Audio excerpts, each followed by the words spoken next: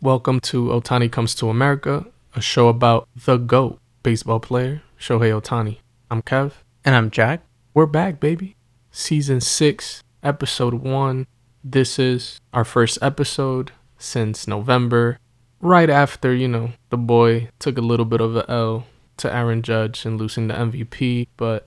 Well, it's also that Otani had such a good year that not only was Judge with his historic season the only way that he could beat him, but even with that, there was still some debate. Yeah, to no surprise, we've said it before, we'll say it again. He's the guy you gotta beat if you're trying to get the MVP.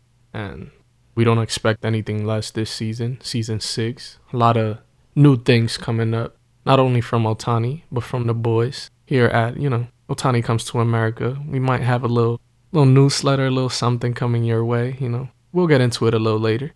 Got WBC, the World Baseball Classic, Team Japan. Tough competition, but we'll also get into that. Yeah, so last time we did an episode, it was right after that MVP decision, which was also right after Otani had announced he was going to be playing in the WBC. And then at the start of the year, in early January, they had a press conference in Japan because Otani goes back to Japan for the offseason. And he was there with his former manager from when he played in Japan, who is now going to be leading Team Japan for the WBC. And Otani's going to be wearing his number 16 number that he played with for Japan before. And for people who don't know, basically the World Baseball Classic is an international tournament similar to the World Cup in soccer/football, but for baseball instead. It's nowhere near as big, obviously, but this year feels like the most exciting of them all so far. Maybe because of talent, maybe because there's just more access and internet clips and tweets and like all these things that can help promote it and tie into it, and also just better players than ever before participating. There's still a bunch who aren't because of like risk due to injury, which we could talk about with Otani too, but overall it's a pretty solid group of players across all the teams. And Otani actually was supposed to play in 2017 when the last one happened, but then there was an injury issue at that time, so he couldn't play then. So he seems really eager to be part of it now. And that newsletter that you were teasing, which the link is in our show notes for this episode, we did like a little preview guide. So everything you want to know about that, you can click and sign up for it and read it there. But otherwise, we'll give you some info in this episode to help you along with that and give some of our thoughts around it too. Yes, sir.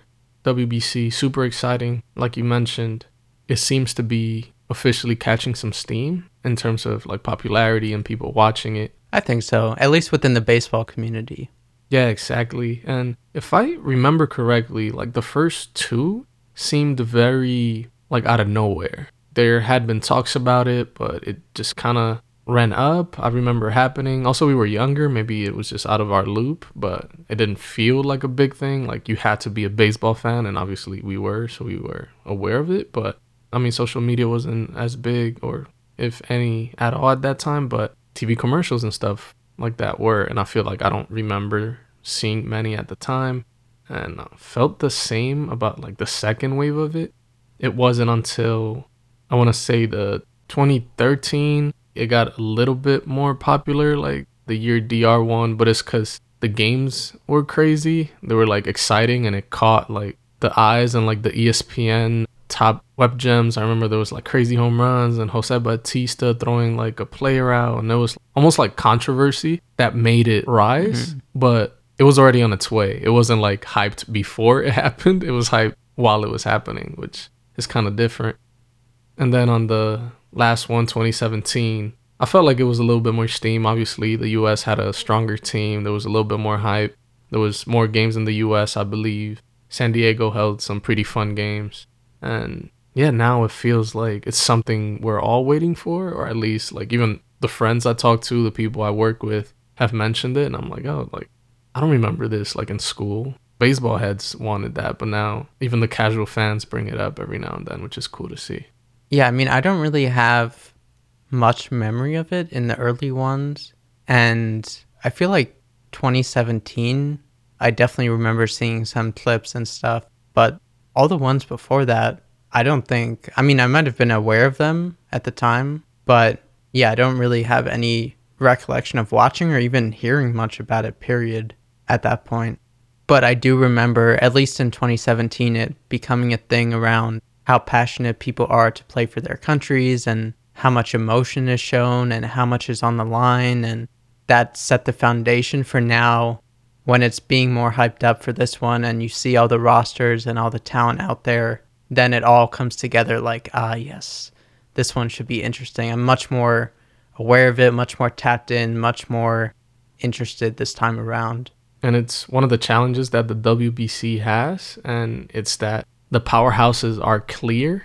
In the World Cup, you kind of know what teams are good. You know, you have your Argentinas, Portugal, Brazil, can't forget France. There's like a decent amount, even though there's clear favorites, there's the ones that even, you know, that might not win, but you know they're going to give you a battle. You know, there's the Italys, there's the Englands and stuff like that. Mexico, you know, like has a lot of fans because it's a big soccer country. Yeah, we say soccer here. And in the World Baseball Classic, powerhouses are clear. You know, it's going to be Japan who won the first two just because they're highly skilled like that, even though half of the players you might not know. They love the game over there. Then you have the U.S., which is obviously where MLB is the biggest. But then there's Dominican Republic, which is where the U.S. goes to get players. And then there's like the version of Latin America that is like Japan, which is like Cuba, you know, which is, they have a bunch of great players that you don't even know about because it's almost like a religion there and people love to play it. But that was the case. I feel like it struggled to get everyone because, you know, some teams are not going to win, or most of the teams are not even going to put up a chance. And that's still the case, but I feel like the field is starting to level up a little better. You know, you have your Puerto Ricos, who has a lot of talent. Venezuela, insane.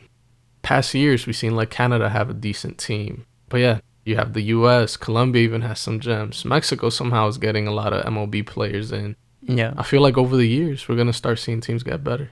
Yeah, Patrick Sandoval from the Angels is also on Team Mexico. They are looking solid. Shout out. But yeah, Japan also, I wouldn't say more than any other country, I don't know for sure, but they definitely make it a priority to put out their best players, and the players either who play in the MPB there or the players who have come over to the US and are in the MLB. There's always like a great pride to playing for Japan and showing what they can do on a global scale. That started as early as Ichiro, who helped them to win the first couple championships and who was one of Ohtani's idols. And even to another idol of Ohtani's, Yu Darvish, who he'll be pitching with this time. There seems to be just like a lot of connectivity, and I'd be surprised if Japan doesn't make it to at least the semis at the very least. But I think it will come down to those powerhouses of Japan, US, DR, PR, maybe like a Venezuela or someone could make a run. But Japan definitely has a great shot, and Ohtani is their star, so this is maybe the biggest stage he's played on in a way, because the Angels have never even made the playoffs. Would you agree with that? Yeah, I don't see why not. I feel like the most important games he's played in, at least in the US, have been, you could say, the weeks right before, you know, like his MVP race. You're just trying to put up numbers and everything matters, and you're kind of playing for yourself. When you ask a player, that's probably not as significant as playing for your country, getting way more views than he's probably going to be used to in a world stage like this. So I feel like he would agree that these are the biggest games he's played in, even though he might not want to admit that or make the Angels look bad, you know, but we all know these are the more important games. And it's weird to say, because I know it may not feel like this. We're literally talking about him playing for his country, but Ohtani's playing for more than just his country. I feel like, maybe I could be wrong, but I don't know if Chinese Taipei or even Korea feels like they could win it all. Korea has a decent team, actually, but I feel like he's playing for Asia, period. Let's say, like, the World Cup, DR doesn't have a team, but I'm still rooting for the Latinos, you know? Like, I want Mexico to take it. I want Argentina, Colombia to go far, because you're, like, rooting for them. Like, yo, I'm not there, represent me type shit, you know? So he's a star boy. He knows the lights are shining bright on him, and can't wait to watch. And there is an injury risk. This is during when spring training usually would be happening, and the rest of the league will be doing that. Ohtani showed up to that briefly. He actually made a start on the pitching end against Fujinami on the A's. But we'll get to spring training stuff more later when we do like an actual preview of the season. But basically, Ohtani's been getting ready this whole time. I think his body will be fine. Perry, Angels GM, said that there's no restrictions or anything, so it's basically up to Ohtani and Team Japan on how they want to use him, whether that's how many pitches he throws at a time or the frequency of that, if he comes out of the bullpen at all, things like that. But do you have any concerns for his health at all? Because obviously early in his career, he had some injury issues, but things have been pretty smooth lately. Personally, no. I don't think he should be pitching long innings, but I don't think that was going to be a thing anyways. Give him, 4 to 5 strong ones, be an ace. Use this like as a high-level spring training game. Just because it is true. Not saying that I'm worried, but even the slightest chance, let's say 0.01%, you don't want to risk it on that level just because, he's trying to throw a no-hitter or something like that. Like, don't risk it at that level. Just be there for your team as long as you can help the team get the dub. Do that and show off the bat. Hit bombs, steal some bases, or maybe even that. That's even risky, but hit them doubles. We already know Mr. Hot Wheels comes around, hits them doubles, hits them triples. I don't quite know exactly the stadiums they're going to be playing in. I know there is different pools. They're going to play in different stadiums. I don't know if they're... Well, they're in the Tokyo Dome. Place ready for the big lights. So yeah, let's hit bombs over there. Can you imagine how it's going to be if Ohtani hits a home run in the Tokyo Dome? It could be the first inning, no one on base, but I feel like that crowd is going to explode. That's Jordan hitting the game winner. That's Tom Brady hitting the Hail Mary in the last quarter. That's what I'm expecting. The crowd to go crazy. Messi with the free kick in the final, In the finals, last kick to win it all. It should go crazy. It is a dome, so the fucking noise should be insane.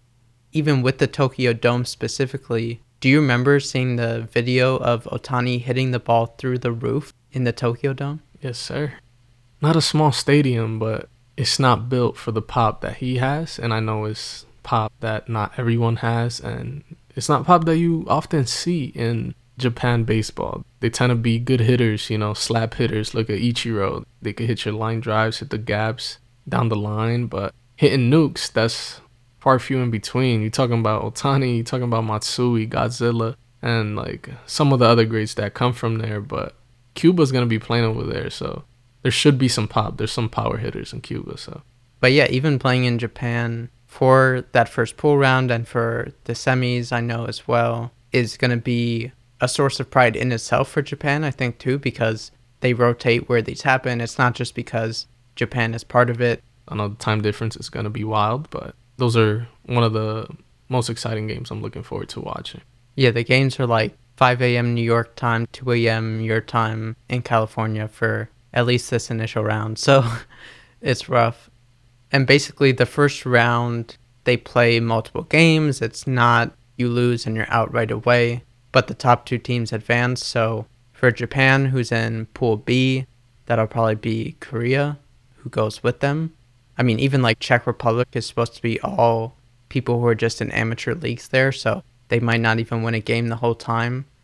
And Australia and China aren't supposed to be great either, so that shouldn't be a problem. First few games are March 9th through 12th, and then after that it goes to single elimination, so that's where it could get more risky. But even in the quarters, they shouldn't have a problem against Pool A, who's like Chinese Taipei, Netherlands, Cuba, Italy, Panama. So even like you said, Cuba, who is a little better, I feel like Japan shouldn't have too much trouble. And you have to be strategic about how you're lining up your pitchers and everything. But even for them, we mentioned Yu Darvish is also in the rotation, who just got a 6-year, $100+ million extension with the Padres, and who him and Ohtani are friends now after he used to look up to Darvish. He actually wore Darvish's number when he pitched for the same team that he was on in the past in Japan. And then there's like a young 21-year-old who threw like the first perfect game in Japanese history in like 28 years or something, Roki Sasaki, who seems pretty dominant. We'll see how he does against everyone else. And there's another guy who basically won their version of the Cy Young in the past 2 years. So they should be good. And with the lineup, I mean, like you said, there's a lot of guys who we won't know their name, but are going to be good and play that Japanese brand of baseball. Seiya Suzuki, who came over to the Cubs last year and who's friends with Ohtani, was originally supposed to be part of that, but then he had to drop out with injury stuff. Masataka Yoshida, who just came over to the Red Sox this offseason, will be on the team. Lars Nootbaar, one of the best names in baseball, he's going to be on the team. And there's some other people who are supposed to be good, but they seem like they should have a good squad overall. Mm-hmm. Pitching is insane. Pitching that the U.S. is not used to seeing often.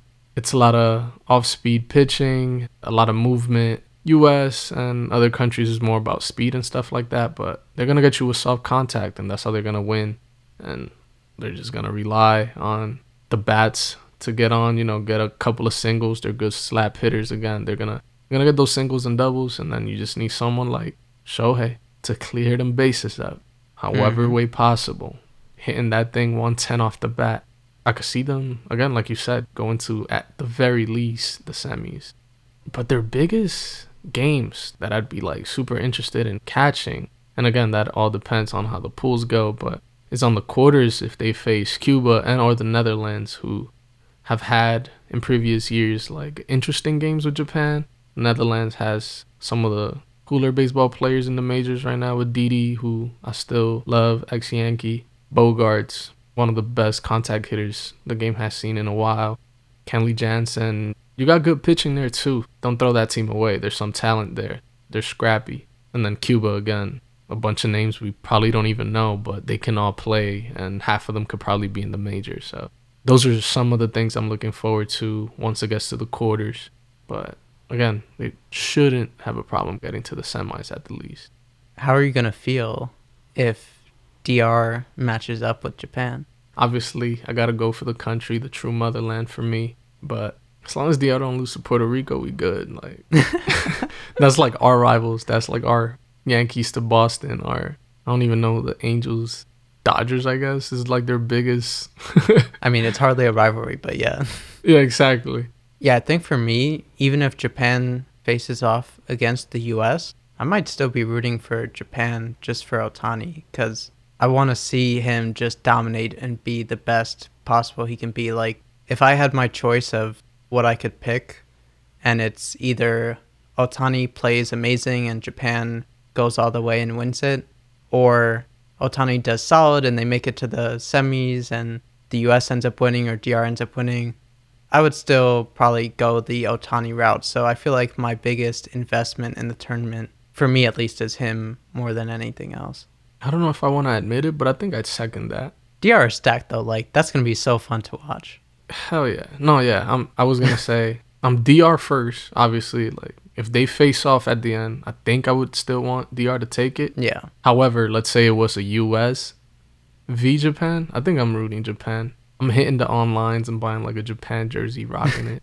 Real quick, I'll mention too, the merch they have available for the WBC is weak. Like, I saw at the press conference, Ohtani had such a beautiful like navy Japan jersey, navy hat with a J, and the stuff they have online is like, I don't think it compares. So I hope they get that together more, because they also barely have anything. There should be many more options out there. But anyway, just a little rant. But that navy jersey is beautiful. I agree. And not even just Japan. I feel like most of the countries have shit jerseys, hats. Some better than others, but I feel like that's for sure a lot of room for growth there. Take notes. I know it's like a young tournament in a way compared to something like the World Cup, but it should be something more like the World Cup, where you have like the regular, like the good classics, but then you got to throw like that one specialty jersey, which is usually like art or I don't know, something with the culture. It's more like if they gave it to a designer to have fun with it and make something creative or a different colorway with it. Again, I know this is soon, maybe too late for this one, but on the next one, it would be dope to see like a crazy alternate jersey, Like a country connect. Exactly. Come on, Nike, I know you're listening. But yeah, I mean, definitely tune into this one. Should be fun. On Fox Sports in the US. Do what you gotta do. Just support. Not much to expect. Just have fun. Hope the games are good. Hope Ohtani goes crazy, obviously. And let there be one Cinderella story and the rest could be the powerhouses to make it fun.